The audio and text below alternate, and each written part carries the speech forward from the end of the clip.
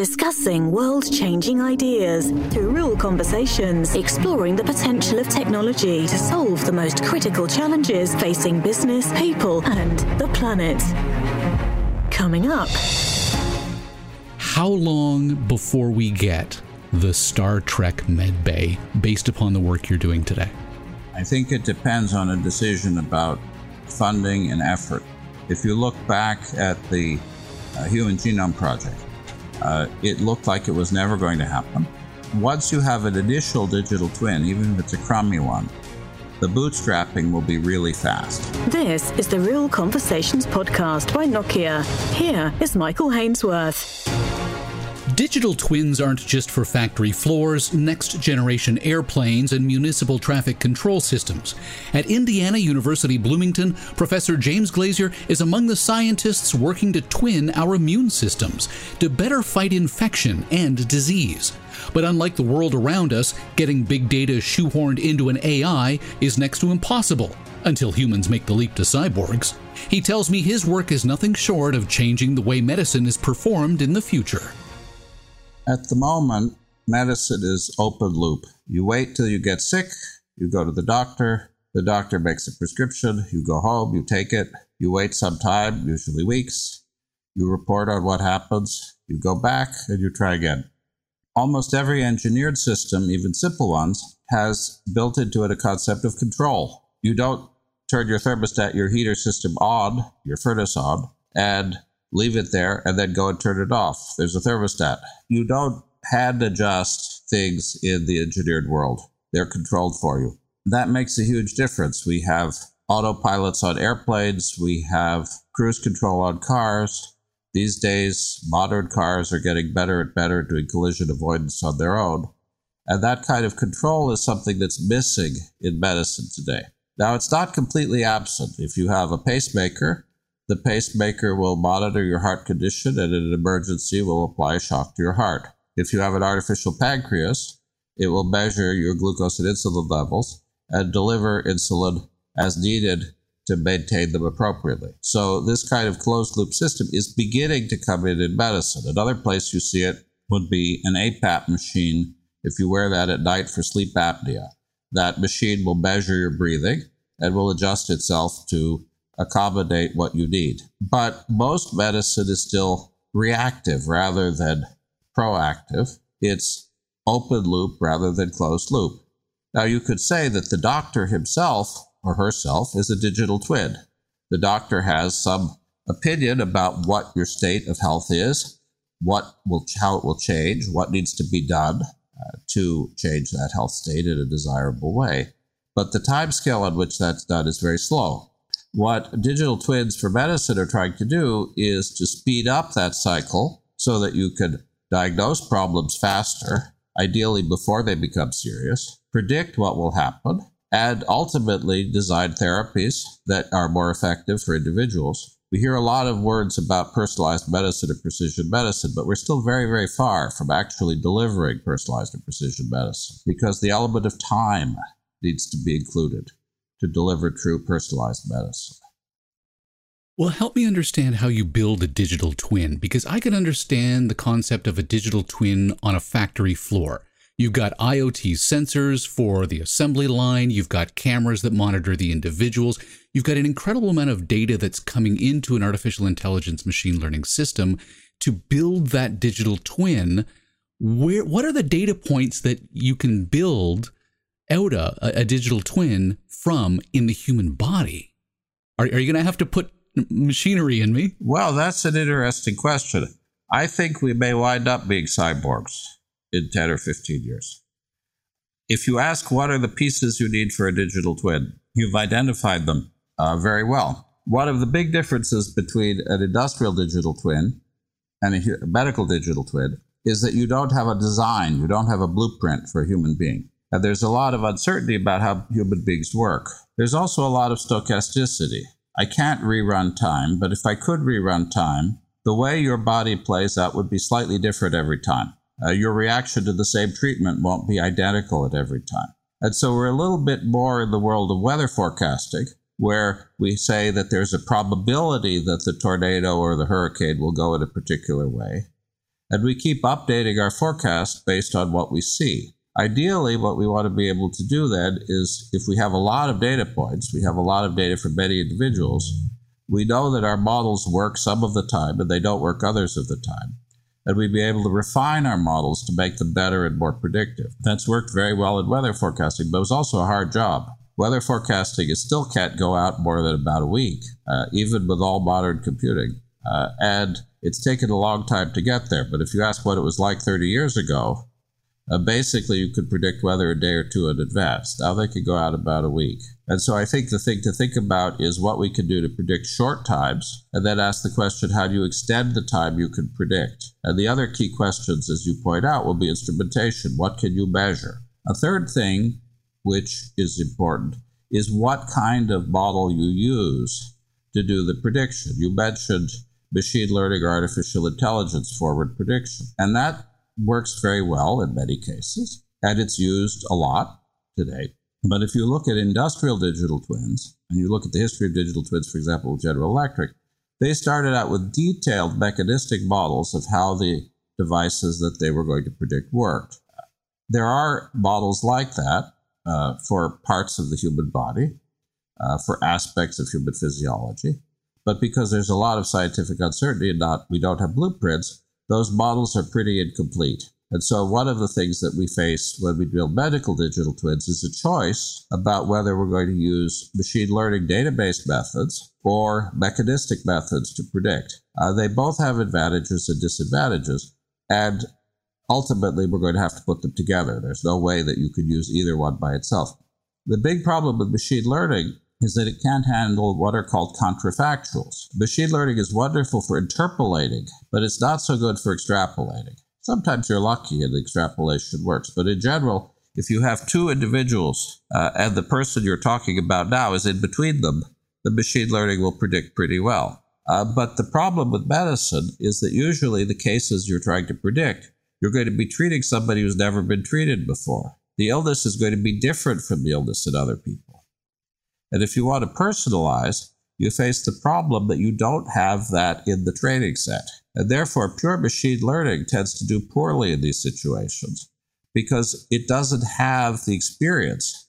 By definition, if it's a medical case, you can't treat and not treat the same patient. And therefore, you cannot have data in your database about what that patient would do. And that's why mechanistic models have some advantages, because they represent the best scientific understanding and our best predictivity of what that body would do under a particular situation. So it sounds like what you're saying is that we wouldn't necessarily need to build a digital twin for each individual person, because that would just be unwieldy. We need to build digital twins as a general concept and then apply them to individuals, and AI isn't necessarily the most effective way to accomplish that. Let me be clear about this. There's a term that the Environmental Protection Agency developed, which I like, which is called a virtual tissue. And that is the idea of representing in a computational predictive way as much mechanistic information as you can about a biological system. And they use that to do prediction, especially developmental toxicities for drugs and chemicals, industrial chemicals. One of the problems we face, for example, in current medicine is that we have a lot of nice ways of getting drug candidates. You could do rational drug design with molecular dynamics, you could do high throughput, and you can identify candidates very well. But what we can't do is predict the outcomes of those drugs. The success rates for clinical trials haven't gone up in the past 25 years despite everything. We're better at generating the candidates, but we're not better at predicting what they're going to do. And the reason for that is that one of the things in engineering, as a principle, is that when you're going to do control, you want to measure as close to the point of control as possible, and you want to apply the control as close to the outcome as possible. In medicine, especially with drugs, you're applying a molecular perturbation. And modern molecular biology is tremendous. We know all sorts of things about molecular states of cells. But if I ask the question, given a particular set of RNA-seq data, or a particular molecular composition of a cell, what is that cell doing? I can't tell you in general. Maybe if p53 is elevated, the cell's dying through apoptosis. But in general, Cells have complex internal organizations. They're machines.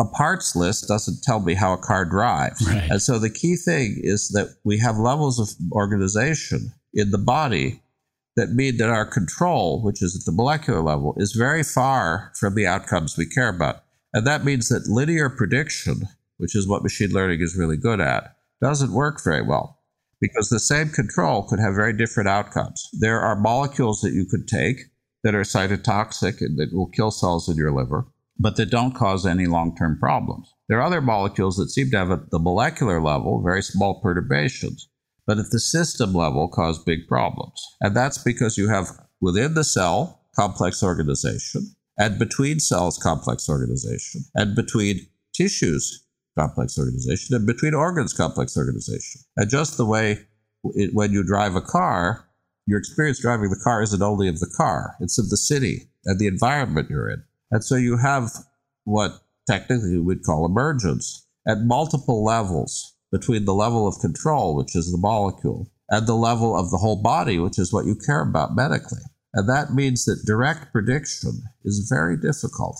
And so I'm not promising that you'll have medical digital twins or immune digital twins in the next 5 years, I'm afraid. It's a hard problem. And you've identified, I think, one of the killers, which is instrumentation. At the moment, we can't measure cytokine levels. If you're in the hospital, you're lucky if they do a cytokine profile once a week. If you ask the question about infectious diseases, by the time you have symptoms for the flu, your viral load is already peaking. That's why antivirals generally aren't useful. They work very well, but by the time you need an antiviral, it's too late to take it. After this podcast, learn more about this and other insightful topics by going to nokia.com/thought-leadership. There you'll find additional information linked to today's podcast. I want to come back to your point about you believe at some point we'll all be cyborgs, but let's put a pin in that for a moment and talk about that complexity, specifically because you've published a roadmap for building out the digital twin of the human immune system. What are those key milestones, and when can we expect them? That's a great question. So if you look at measurement today, we run this NIH working group and do these seminars, and we try to get industrial representation. And the other day we had a talk by a company that's doing essentially monitoring, biosensor monitoring, attached a glue-on biosensor. And they're measuring heart rate, body temperature, blood oxygenation, the simple things that a Fitbit can measure, essentially, although it's glued on, so it's a little bit better than a Fitbit. Right. And interestingly, they started with mechanistic models and they went to a pure AI model because the kind of prediction they're trying to do doesn't need the bigger model. It's faster. And the key thing that they try to do is they're trying to back out the unmeasurable things about the body from the things that you can measure. So, for example, if I look at body temperature, every human being's body temperature is different. And so doing a population average on body temperature doesn't tell me much. On the other hand, if your temperature is going up, that may tell you something significant about an infection. And so there were some very nice studies that were done about in the 2020, just at the beginning of COVID, that asked the question, not is heart rate elevated or is temperature elevated, but is heart variability greater? Or when this person is exercising, is their heart rate going up faster than it would have under normal condition? And so they're looking for predictive markers that would tell you that your cytokine profile, your IL-2 and IL-6 in particular, which are the things that kick in that fever response, are beginning to be elevated before the person notices. In the case of diseases like sepsis, conditions like sepsis, where the immune state changes very, very rapidly over periods of 15, 20 minutes, even an hour earlier notification that a person is going into septic shock could save thousands or even millions of lives in the hospital. I think the place you're going to see this kind of thing done first probably will be in intensive care wards. You're going to see people who have a central line. You're going to see the development of sensors that can measure cytokine panels that can be put in there and that will give real-time measurement of immune state to warn when you're having a septic shower and these kinds of things. Historically, companies like Eli Lilly had Zygris as an antisepsis medication, and that was a famous failure because they couldn't give it appropriately. You gave it too much, the patient died of immune suppression. You gave too little, the patient died of septic shock. You couldn't adjust the dosing fast enough to make it effective.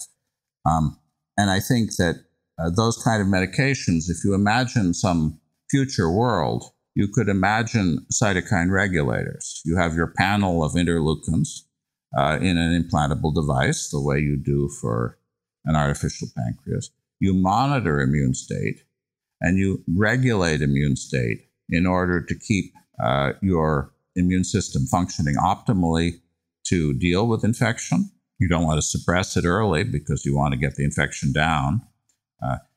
Diseases like flu are very good at interfering with interferons, because if they didn't, you wouldn't get the flu. It's a problem with things like steroid inhalers for that. But let's come back to that roadmap idea. You just pointed out that a lot of these advances that'll get us to a digital twin of the immune system will start in places like the ICU, where you've got people already in a bed. They're already hooked up to machines. That's what they're accustomed to. So that's how we can build that digital twin. But having said that, where do we get to that next level? You sort of hinted about the cyborg thing, and we've talked about the limitations of building a digital twin being tied to the lack of data, and we need that.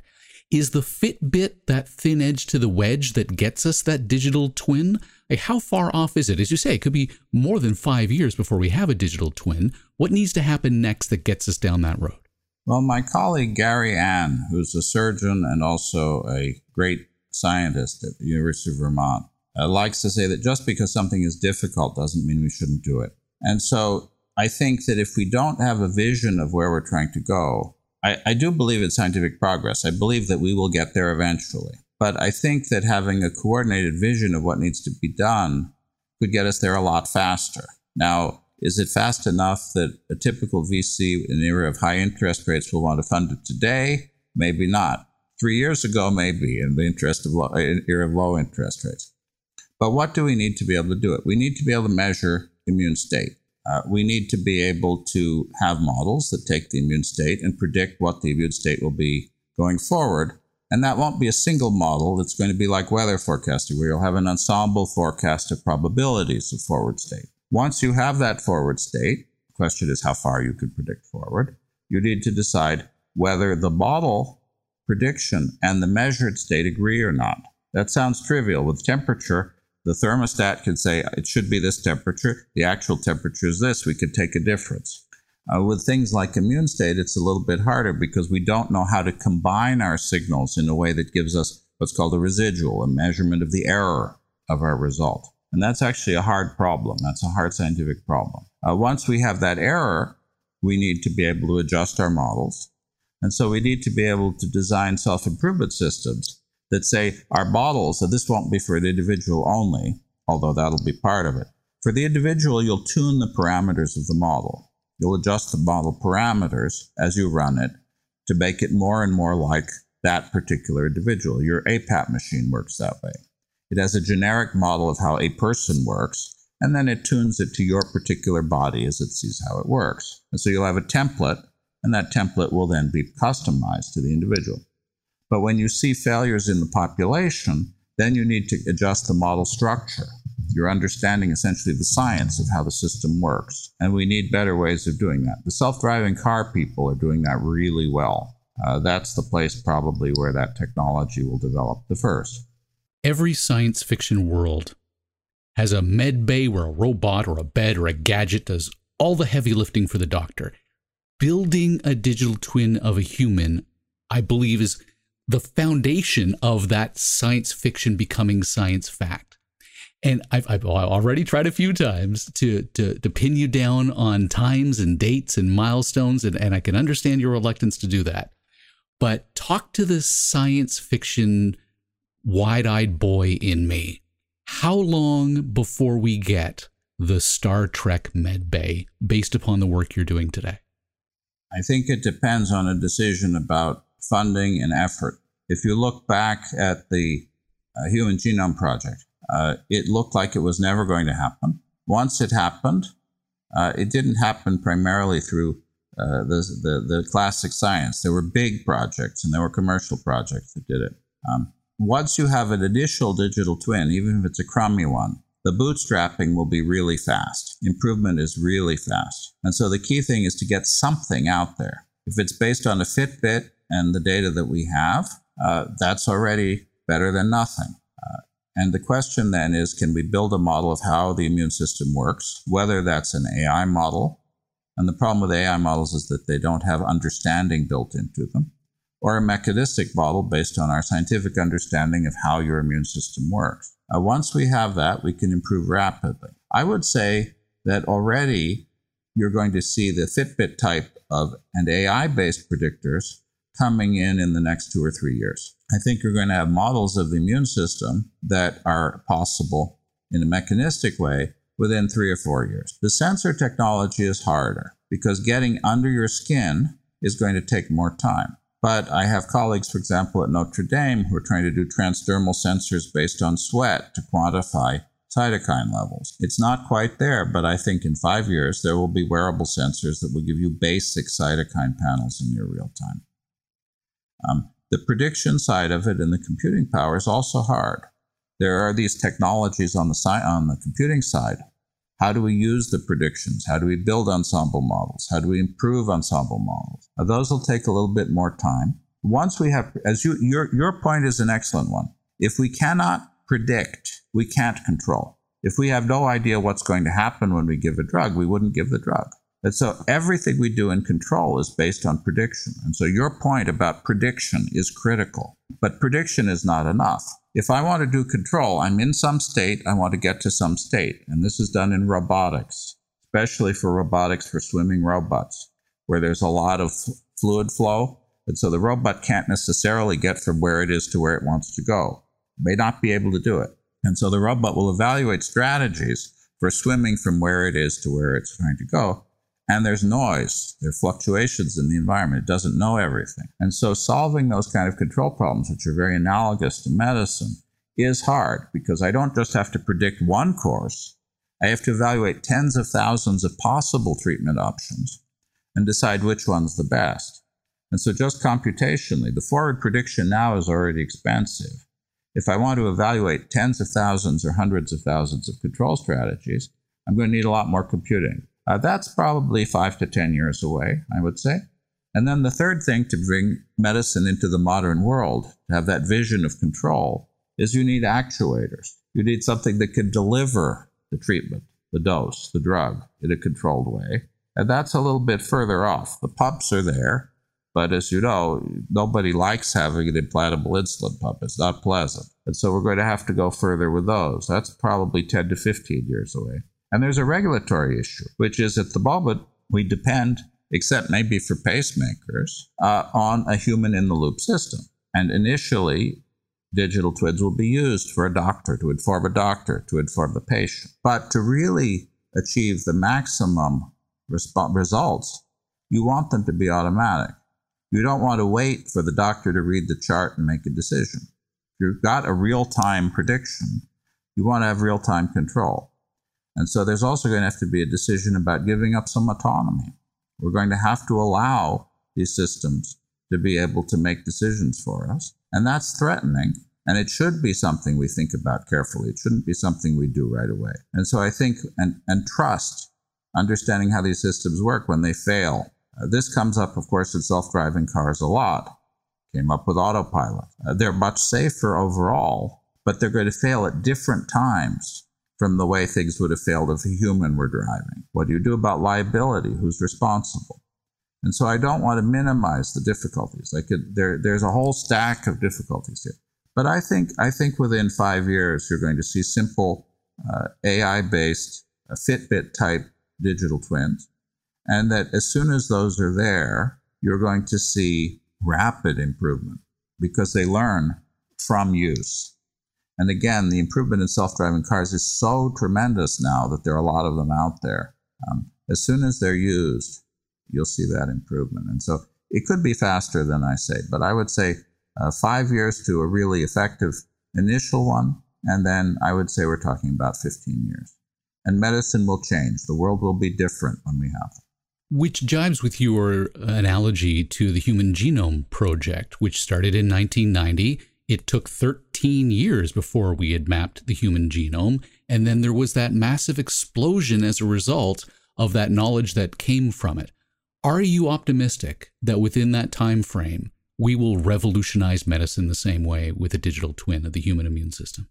I think that if somebody today, Bill Gates, Zuckerberg, decided to put $2 billion into developing an immune digital twin today in a serious way, in 5 years we would have one. I think it's achievable. I don't think it's achievable with the current model of dispersed funding. It would have to be a moonshot project, but I think it's possible. Building a future that's productive, sustainable, and inclusive in a world that acts together. Discover how by visiting nokia.com/thought-leadership.